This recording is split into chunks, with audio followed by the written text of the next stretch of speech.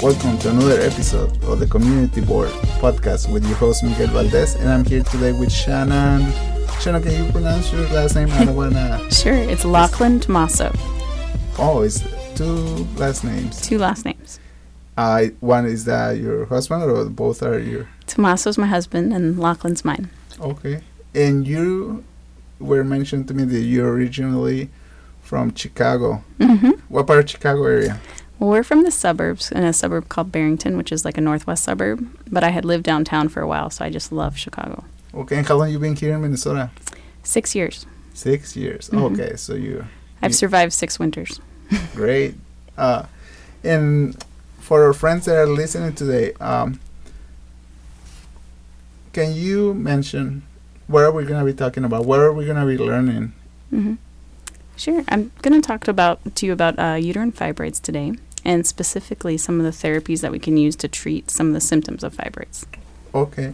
So for our friends, in episode 9, we talked with Dr. Abby Stewart, and she shared with us about this study that you guys are conducting national level, and it's called Compare UF. Can you mention a little bit where is this study again? Sure. Compare UF is a national study. There are 9 clinical sites that are participating, and they're from all the way from the East Coast out to California. We've tried to really mix up the location so that people can enter into the study close to home. And we're basically looking for women with fibroids and following them along when they get their treatments. So most of it's just a survey study online, but you do need to kind of come to a clinical center to enroll in the study. And then we want to see what the outcomes are of treatments. Like, are you able to get pregnant after treatments? And, how many times can you get pregnant after treatment? Or how well did the treatment work for your symptoms? So, and the reason that you guys are conducting this study again is because a lot of women don't get that choice when they, or some do, some. That's absolutely correct, yeah. Most women are only offered hysterectomy, which is removal of the uterus, for treatment of fibroids and symptoms.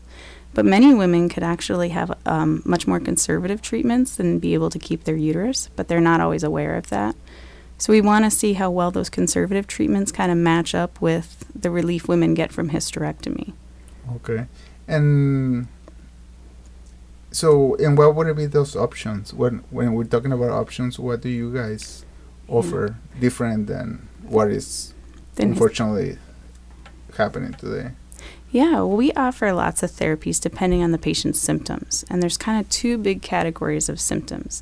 The most common is bleeding. So most people report that they've had heavy menstrual bleeding, meaning bleeding during the cycle.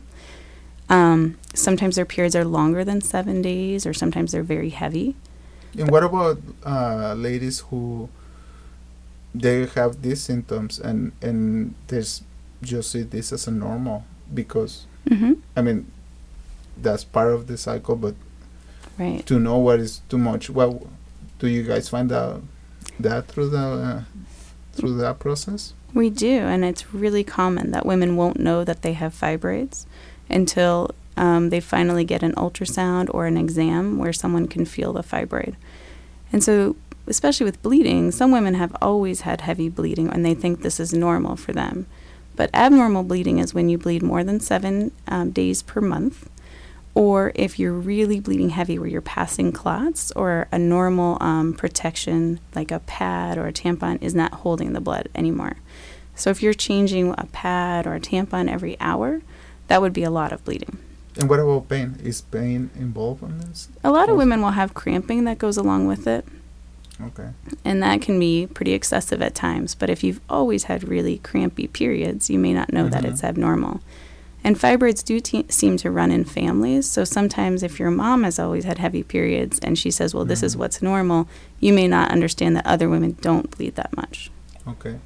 And sorry, I went right away to the questions, and without asking, you get to meet you and our friends who are listening. Sure. What department do you work on? Oh, yeah. I'm one of our gynecologists here, and I'm specifically a minimally invasive surgeon. So you work at Mayo Clinic? I work at Mayo Clinic. Mm-hmm. Okay. Yeah. And again, the department? Gynecology, obstetrics and gynecology, and I'm in the gynecology side of things. So when you see ladies, is that something that you ask? Do you have fibrosis history in your family, or how does that conversation comes out with patients? Well, here a lot of times we're lucky enough to have the patients are usually seen by another physician and then sent to us, and they've already kind of had that investigation done. But some women show up and they just have heavy periods, and so we'll start the investigation. In my practice, I always look for fibroids because I know it's one of the leading causes of heavy bleeding. But some women can have heavy bleeding without having signs of fibroids. Okay. But often we'll send them for an ultrasound to confirm that they have fibroids after we've done an exam. And we also have a specialized procedure called a hysteroscopy, which is a little camera we can insert into the uterus right there in the office. And we can sometimes see those fibroids that are sitting right in the middle of the uterus. So. And what ages can women start developing these symptoms? Well, the symptoms we think might even precede any evidence of fibroids. So some women have heavy menstrual bleeding starting from when they first get periods. Oh, sounds young. Wow. Yeah. And then they might start developing fibroids that you can see on ultrasound in your mid-20s or mid-30s. And can this make pregnancy difficult? It Can can, there be for sure. a barrier? Yeah, it could be. Yeah, it depends on where the fibroid is. So fibroids can grow anywhere in the uterus. The uterus is basically made of 3 layers. There's sort of an outer layer called the serosa, which is sort of like a saran wrap covering the top of the uterus. And then there's this nice muscle layer in the middle. And then in the inside is what we call the cavity. And that cavity is lined with tissue that women shed every month when they have their period. So the fibroids that land inside that cavity are the ones that give us the biggest trouble with getting pregnant. Okay. And going back to the study that you guys are conducting, Compare UF, we're gonna be putting the links here on the site on smartrightnetwork.net. So if you guys are interested to learn more about the Compare UF program and some other information that we're gonna be sharing related to fibroids. Whoa, I just missed the question by getting all this information. This is, I mean, I'm learning, and I'm glad that we're having this conversation and have this platform to offer these opportunities. Yeah, well, if women are not sure which questions to ask, the compareuf.org website actually has tons of answers for all the questions that they may come up with. So. Okay. So what is the most typical cases that you see in your practice? Yeah. So in my practice, I don't specifically deal with fertility. So people who are seeking fertility, I usually do send them to Dr. Stewart, who was here a couple episodes ago. Mm-hmm. In my practice, I deal a lot more with the people who are kind of getting closer to menopause and the bleeding has started to get out of control, or patients who the fibroids... So, excuse me. Sure. Ladies who are going through at the end, how do you word that again? Sorry. Them going through menopause. Okay, going through menopause. Yeah. If they have fibroids, they still having heavy bleeding even at the stage. Yeah. So as people get closer to menopause, the number of women who have fibroids increases all the way up until you go through menopause. After menopause, fibroids don't cause a problem. They should shrink down. They should go away. But as many as 80% of women could have fibroids by the time they reach menopause age, which in the U.S. is about 51 years old. And a lot of women will start to have slightly irregular periods closer to menopause. In as early as 5 or 10 years before they're going to go through menopause, they might start changing their pattern a little bit. And sometimes the fibroids have grown just enough to cause really heavy bleeding.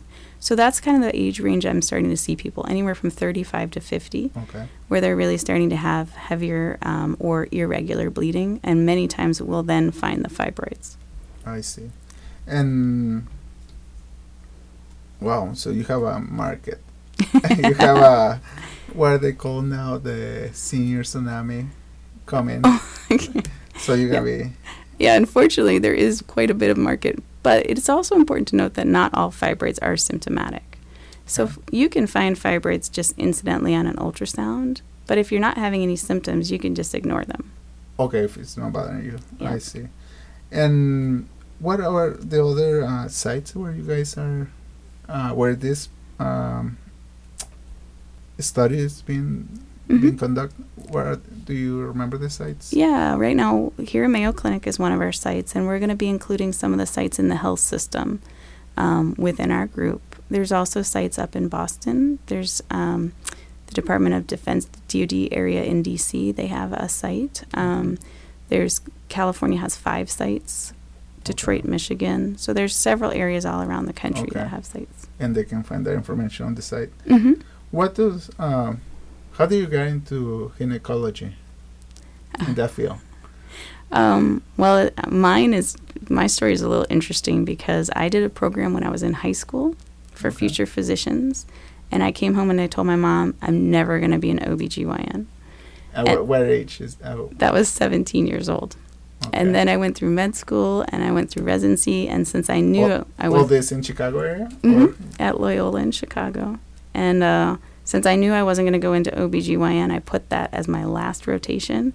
Well, I fell in love with it. I loved delivering babies, and I loved the chaos of the obstetric ward, but the nice normal side of gynecology, and I love the major surgeries, but also having patients that we could follow long term. So I just really love the continuity of it.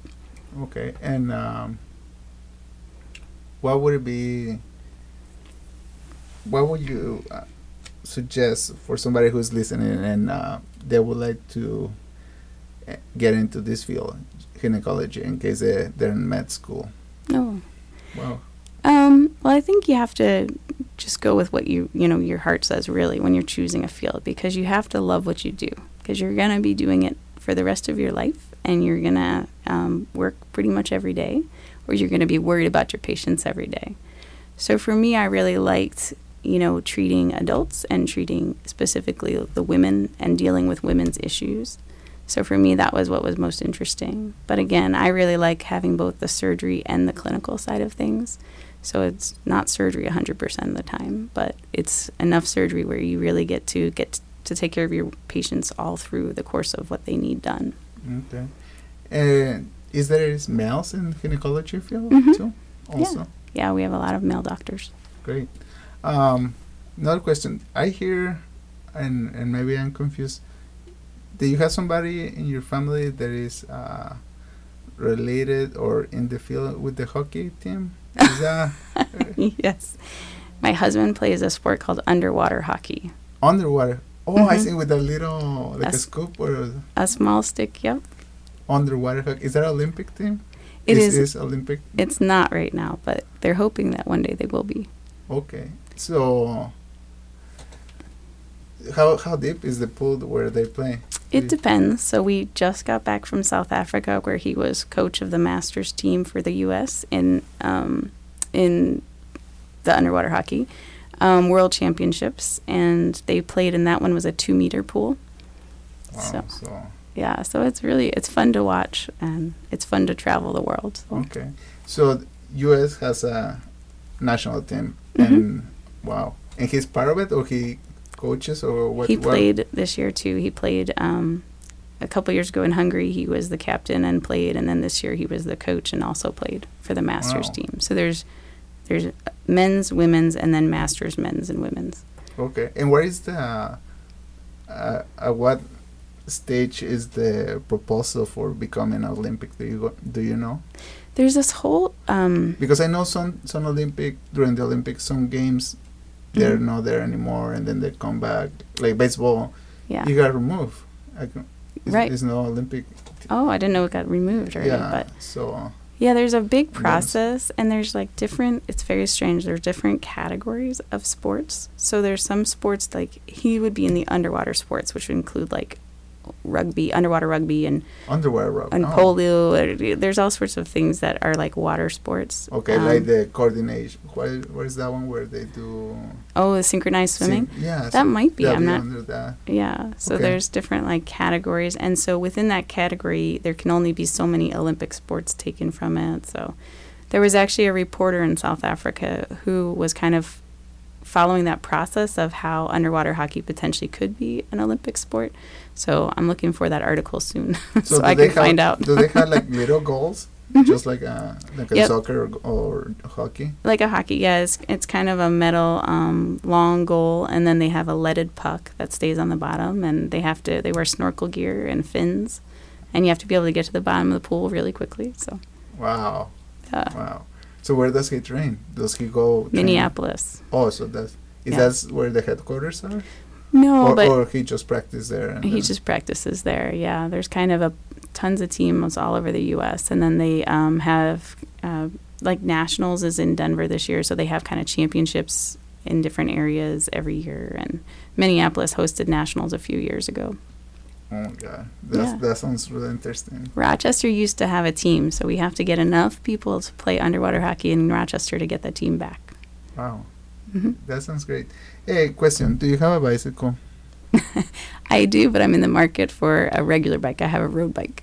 Okay, well, great, because I'm going to be promoting here bike swap. We're going to be having a bike swap on May 7th at the People's Co-op here in Rochester, Minnesota. And so if you have an old bike that you want to trade or you want to clean your garage, you can come and sell it, trade it. The procedures, it benefits Rochester Community Bike Club, and the bike club works with after school program, and also with youth and adults who need a bicycle as a transportation. And it's going to be Saturday, May 7th from 10 to 2. It's a $10 donation, and that allows you to, put a price on your bicycle and then go do your shorts or your errands, and then come back and hopefully we are able to sell your bike.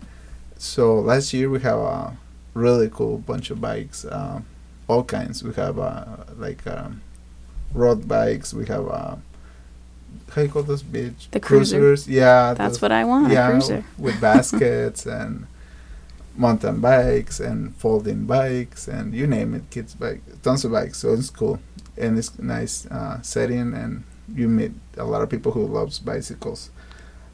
Anything else that you would like to share with us, with our friends, about why we have to be aware and concerned about these treatments? The woman should know about it. Yeah. Well, like I said, fibroids are not the only cause of heavy menstrual bleeding, but they're one of the biggest causes. And women who have fibroids often bleed so much that they tend to get anemic.